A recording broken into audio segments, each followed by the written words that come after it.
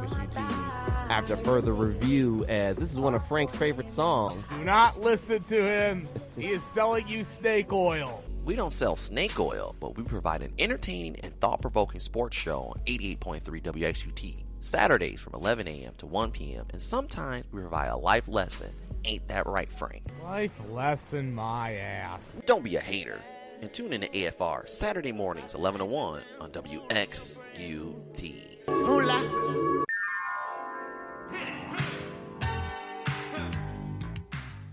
What up? This is DJ D-Dime, and listen to Cool Kids Radio Urban Education on Saturday nights 10 to midnight, as we do it right, playing old school, new school, hip-hop and R&B, and we play local artists. Glass City Stand Up. If you missed the show, we have the replay afterwards, and you can listen to the show throughout the week, 4 a.m. to 6 a.m. on Toledo's only alternative.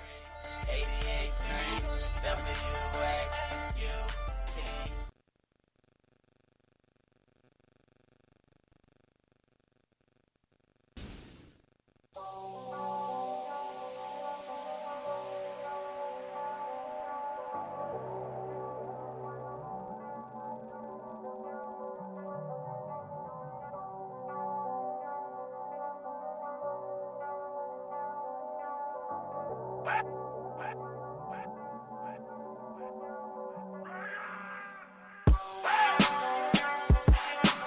Welcome back to 88.3 WQT's After Further Review. I'm here with Frank Vashner and David, the man of God, Harris. And David is on the phone lines now, as he was earlier talking about the state of Michigan and Michigan State football. Now we're going to get into the state of winners and losers. And what you got for us, David? We're going to start off with the winners. Hold on. Speaking of... Let's get in. Here we I have a feeling who one of his winners will be.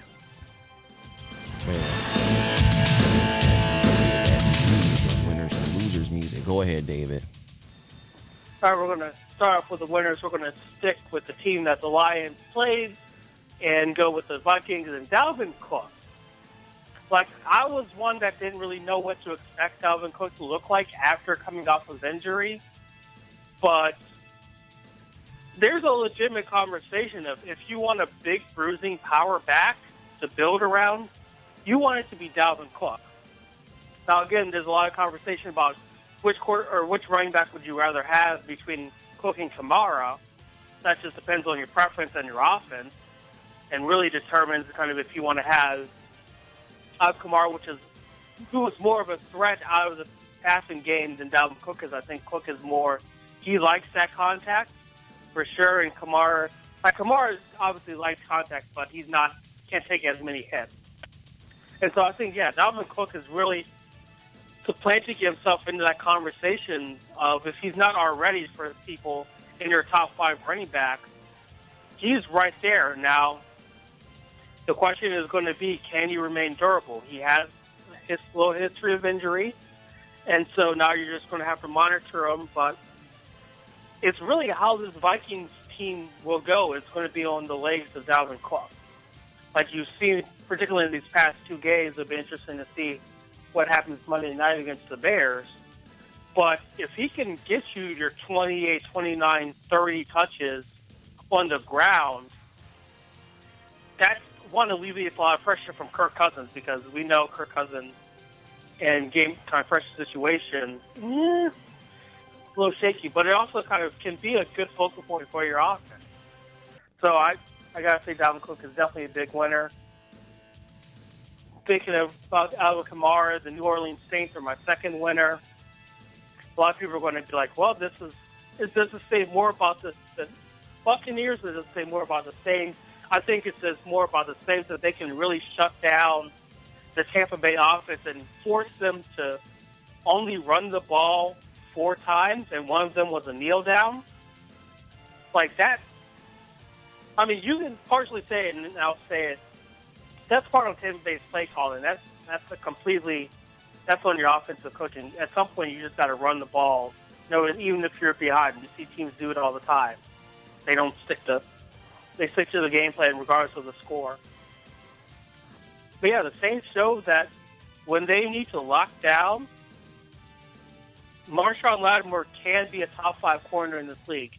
they can get to the pressure. It helps that Tom Brady can't move for crap, but if they can get to the ball, you can't stop the team in the playoffs because more than likely, if they have home field advantage, they'll play in the dump, so you don't have to worry about the elements. And that's just going to help that pass-happy. And then I guess Michael Thomas is back finally, even though he could have been back weeks ago, but that's a whole different tangent. Their third winner, Buffalo Bills.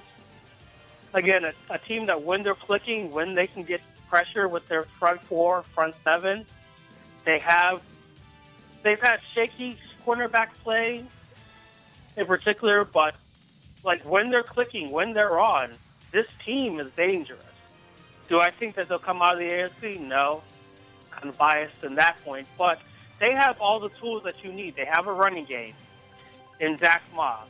They have your quarterback who is in this Big Ben mode where he's big, he can beat you with his arm and with his legs. And then you have kind of wide receivers that can beat you short and deep.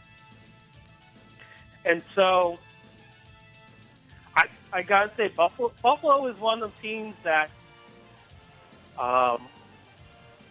you expect them to play well because of the pieces that they have, but you just aren't sure. And then the last winner, one that's probably, just hear me out, I'm going to say the New York Jets, because they showed us that they can actually be competent. That is true. And that was the first time all season that we were like, the Jets might actually win this thing. Now, it just so happens that they're playing the Patriots, and the Patriots just cast voodoo spells on them for somehow, and then they look like the Jets in the fourth quarter. But, like, they actually, for three quarters and a good chunk in the fourth, like, we were like, okay, New York, where was this all season? And that showed a lot for me. Like, for all the rumors, all the media conversation that, oh, this team is tanking on the field, like, no. Tank for Trevor. That's if Trevor comes. So Trevor might go back another year in college and just pull a John Elway. And maybe it's because, and maybe this is a sign that maybe they should get Trevor because Sam Darnold, when he's in there, doesn't really look like the guy. Maybe having Joe Flacco kind of take this year and then bring in, kind of make this like another 2-year gap year and see what you can get for Darnold. I mean, worst case scenario, can you trade him for a second rounder? Maybe, a third rounder? Is there a team, like they're throwing rumors out there like, Sam Darnold to San Francisco, Sam Darnold to Dallas. Like there are a couple teams. I've heard Sam Darnold to Detroit. Yeah, teams with older quarterbacks that kind of don't want to risk kind of a young guy, or they don't want someone that is going to be fresh, new into the league. They want someone that take a flyer on, like a Josh Rosen. Kind of thinking about even a team like Atlanta. Would that be a good place for Sam Darnold? So there are a couple places that he could go and kind of, one, develop and become more of that quarterback, but then two, just get away from New York. So the Jets as a whole, I hate to say it, I'm proud of the Jets. They showed that they're actually a football team, and for the first time in a couple months, that was dangerous to say. Now, getting to the loser, the Washington football team. I don't. At this point, I don't know what's happening. You try to play your rookies late to the season, but then your rookies make some rookie mistakes, early on, or kind of the late game situations. Kind of with rookies in the secondary, you're always kind of wondering and shaky about a cornerback or a safety that's a rookie because they're young. And when you have veteran receivers like the Giants have, they're gonna mess with you. But this football team, you want Antonio Gibson to be the guy, but then he fumbles early on, and then you're like, J.D. McKissick just play the rest of the game. Forget the rookie. It comes back to that some of the conversations that we had earlier about Michigan State. Just ride those young guys to see who they are, because you're killing the confidence every time you bench them. And then you want them to kind of build that confidence back up on their own the next week, knowing that if they mess up once, you're just going to bench them again? Like that, how is that helping with your development? And particularly in a situation like Washington where you are, like, this is clearly a rebuild. So, yeah, there's just a lot with that Washington team that I have no idea about. A team that I'm surprised as a record is the LA Chargers. Like, they are the Atlanta Falcons of the West. Like, they find ways to lose. And for everything that we want to say about Justin Herbert kind of playing well, but everyone says, we can't change the metrics and say that for one guy it's about win-loss record, for one guy it's about statistics. Like, yes, he's playing well, but at the end of the day, you're going to look at kind of this team. And now Anthony Lynn, a lot of people are saying, it might be time for him to go. But if your team can't hold leads and offensively you're down at the red zone, but you don't give the ball to your number one target twice, that's not on it. I mean, I don't know if Anthony Lynn made those calls around the goal line, but that's a conversation that coaches need to have with OC. But yeah, the Chargers, I feel bad because Justin Herbert, like, he played well. Like, he looked like, and we'll see this week in particular, kind of the conversation is going to be Herbert or Tua. We talked about it all throughout the summer. We talked about it pretty much all last year. Like, which guy do you want to build around? But yeah, right now I kind of feel bad for Herbert because he could have multiple wins. There's no need for that. Well, David, one quick thing about the Chargers is, haven't all their losses been by single digits? And Herbert, yeah, they've all been kind of late game, fourth quarter.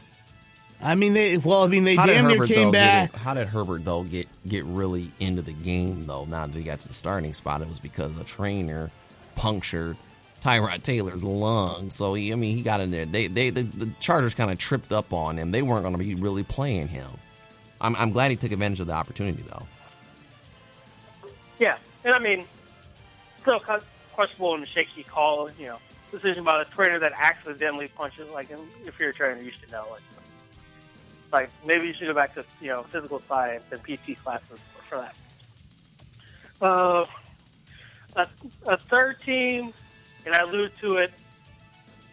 For the love of God, Chicago, what is your running back situation? Like, you ain't lying. At one point, you had a whole defensive lineman as your leading rusher. Like, what is happening?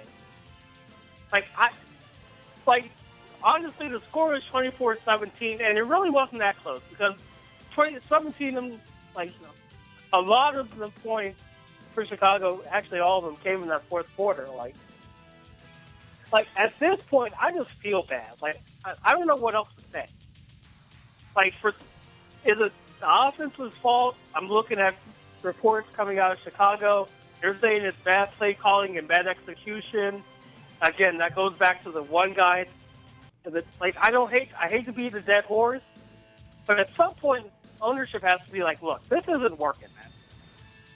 Like, this isn't working. We need offensive weapons. We have all these wide receivers. We're trying to pay this. Like, Allen Robinson's out here like, I want to get paid, but then we don't throw him the ball because we want to throw it to Looney. Like, we want to throw it to these young guys. And it's like the defense can only do so much. But if you can develop a play drive offensively, and it's like 4 plays, 5 plays, 6 plays, the defense doesn't have time to rest. And in a game like Tennessee, where there is the potential to have a big bruising running back in Derrick Henry punching you in the face and the physical offensive line, that's going to wear you down. Like, I don't know. I hate to be a dead horse for the Chicago Bears. Well, you're totally right. It gets predictable, and like you mentioned, a lot of people are talking about Nagy's play calling. You're supposed to be this great guy, and then you come in coaching, and people are saying the play calling is basic. But the problem is too, you don't have the same talent as you did in Kansas City. And one problem, a glaring problem, is the running game. Ever since they've lost Jordan Howard, the running game has been Wolf has been kind of injured. You can't do much when you don't have a lot of talent. You got to play with the talent that you're within. Quarterback play, you got 2 backup quarterbacks as a starting quarterback. You have no really running back play, and the offensive line is second and third teamers. Well, it is worth noting that Bill Lazor has taken over The play calling. Yes, I did hear about that Bill Lazor's taken over the play calling. But at the same time, are you going to get the same result here? I mean, or a different result? Because once again, as you learn, you need some talent, and they don't have it.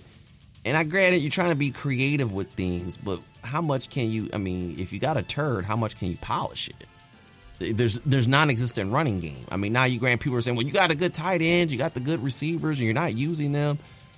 But you just have to ask yourself, like, if you don't have that, do you have an offense where you're doing a lot of check downs and bubble screens? I mean, there's got to be a way to account for that lack of the running game. Your thoughts, David? Yeah, and that's because I think, and honestly, when they drafted David Montgomery out of Iowa State, even in college, he was a pass-catching running back. Like, he wasn't a bruiser.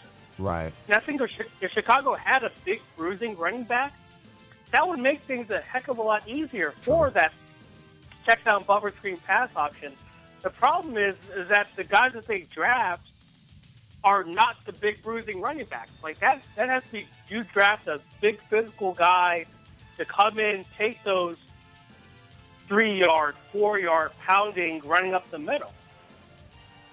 Because if defenses see a guy 5'7", 180 in the backfield, they're not loading up the box. Like, they know he's not coming up the middle. And then even when they try to run Montgomery up the middle, yes, he has kind of a flash here or there where he'll get a decent hole and break out for 10 or 12.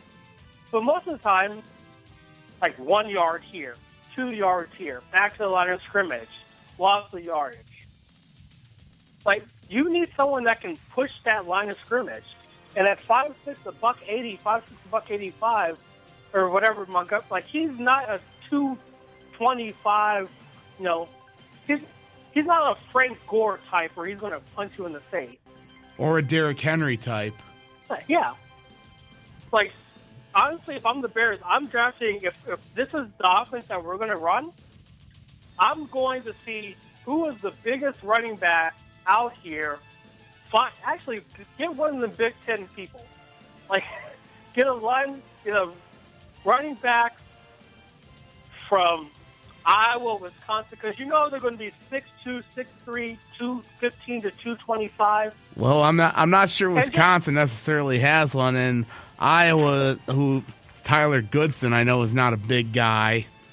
I mean, I think maybe an option who might come close to being someone as a bigger back, but not a big back, might be Stevie Scott from Indiana. I know he's not that little 5'7", $180 scat back that you've been referring to. I think he's at least he's probably around $2 bills and change. Yeah. Or maybe even that Ibrahim guy from Minnesota. Yeah. That's probably. Yeah, or even Alabama puts out 19 running backs a year. You can't get one of them big bruisers. I mean, like, there's plenty of opportunities for Chicago. If they're going to try to utilize, Chicago's going to utilize this big we're going to utilize the running backs out of the backfield. You need to have a complement. Right? It's the reason why. If you look at many of the teams that are successful, you have, like in Kansas City, Edward Hilaire is starting to come out, the backfield. But they have a Williams. They have, I guess, Le'Veon Bell could be that big bruiser kind of for the middle, but they have complements. If you look at Derrick Henry, big bruising running back, but then they have Nick Edmonds coming out who can kind of be that change of pace quicker back for pass down. Like, there's ways to do this if you want to have Montgomery as your lead back. Just give him some help. And I'm not saying go to the defensive side of the ball and get a lineman or a linebacker to run plays for you, because that's not going to last. All right, keep moving on. Okay, the fourth loser, Russell Wilson, he just had a bad day at the office. Like sometimes when it's going good, it's going great, and when it's going bad, it's just, he's trying to make up for it. You have moments here, but yeah, that was just an overall uncharacteristically bad performance by Russell Wilson, who really, honestly, could this be his worst? Could that game against Buffalo have been his worst in the regular season as a professional? It's hard to find others that were as bad. I felt bad for him. And then the last one, what happened in Kalamazoo? Like, good God. Like, I watched David, David, here's what I will say what happened. The Rockets decided to play prevent defense with way too much time left. You only do that if there is 5 seconds left and the team needs a Hail Mary to get into the end zone. If there's 5 minutes left and they need a touchdown, no. You play your regular defense. And this whole notion of rushing 3, dropping 8 is BS. It's something I saw with Michigan State and I got tired of it. You're not getting pressure with 3 guys. You need to bring a 4th. Heck, even I've seen teams even bring a 5th guy. Make the opposing quarterback try and scramble and throw on the run. I mean, if he beats you running the ball, okay. I mean, it's not too often he's going to take it, going to run 80 yards to the end zone. If he does, then yeah, you got problems on the back end of your defense. I digress. But this whole notion, we got to drop 3. We got to rush 3, drop 8. We got to play prevent defense. Do that when there's 5 seconds left and they need to get it into the end zone. Need I say more? No, I mean, I honestly don't. I have no words. Like, I echo one of the alums from the Toledo defense, Ola. Like, he was like, that's embarrassing. Like that fourth quarter was embarrassing. That end of the game was embarrassing. Like, I honestly don't know what to say. Like, yeah. We're gonna play prevent defense. Look, dump off to the running back or screen pass. Whee! Whee! I heard that. Keep going, David. That was Atlanta. I mean, the Rockets were in my last loser. Like, okay. That was an Atlanta Falcons-esque fourth quarter, like last minute. Like, I mean, leading up to that, obviously, kind of the tide was turning, and at some point you got to put the game away, and that kind of goes to execution on both sides of the ball. But like, I really do not imagine how that plane ride went on the way back, or bus ride, or no, I think we flew from Kalamazoo last time we played. Either bus or that was the quietest car interior of a moving vehicle ever. Like, and honestly, I don't even know what you would say in terms of like a film session. Like, how do you even address? Like, I'm sure, there's going to be some coach speak. I'm sure kind of in reflection, there's going to be questions asked, and I'm sure questions have already been asked over the past 48 hours. I don't even know. Like, that game is just convoluting all the time. Like, I know there have been questions asked of Coach Kendall, but yeah. Like, that's one where you have to try to figure out how to, like, that's going to show, similar to kind of everything comes full circle, kind of how Michigan and Michigan State are responding kind of after these big losses. What happens next week is going to show where this Rockets team is mentally. Because a lot of people are going to talk about that both locally. I heard it nationally as well, and of course, I just felt bad. Like, we're going to learn a lot about this Rockets team in the first half next week. Because you have to bounce back from that. Somehow, you have to bounce back from that. Keep going. That's all I've got. So you only got one winner? No. Well, you had four winners and 5 losers. Oh, okay. Okay, you mixed it up. Well, I will add one loser, and that is the Detroit Football Lions. For the second week in a row, they had 10 men on the field when the opponent scored a touchdown. Now, David, can you tell me this? Having the right guys in the field is something that you should learn when you're playing youth football? In theory, yeah. So, yeah, like... I mean, one time is one thing, but 2 weeks in a row and your opponent scores a touchdown as a result, that's fireable. And and look, I'm really starting to wonder if Sheila Ford Hamp is even awake and paying attention to the garbage product on the field. Sheila, hello? Are you there? Are you watching? Are you even awake, or are you taking a nappy nap on Sunday? First, you got to get rid of Patricia. Yes, Quinn Trasha. Get rid of Bob Quinn too. Oh, who are you going to put in there though, Frank? We've had this conversation. You got running to get rid of Caldwell. You got your wish, and it turned into Quinn Trasha, as you like to call him.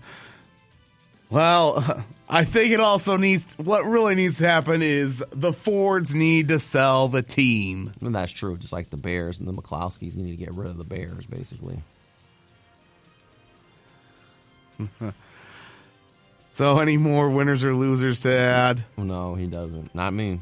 Nope. I've said what I need to say about the Lions. Yeah, I knew you had to get that off your chest as well. So we'll get into our last segment of the show, and after these commercials is who needs to go, Russell Westbrook or James Harden? And we've also got our NFL pick'em to do. Yeah, we can try to do that as well, but we'll take a quick commercial break real quick, and then get into our NFL pick'em, and then get into Russ and them. All right, quick commercial break. You listen to 88.3 WHTs. After further review. Remember, you can always check us out on SoundCloud and iTunes if you missed the segments. We have them up on here. We'll be back after this.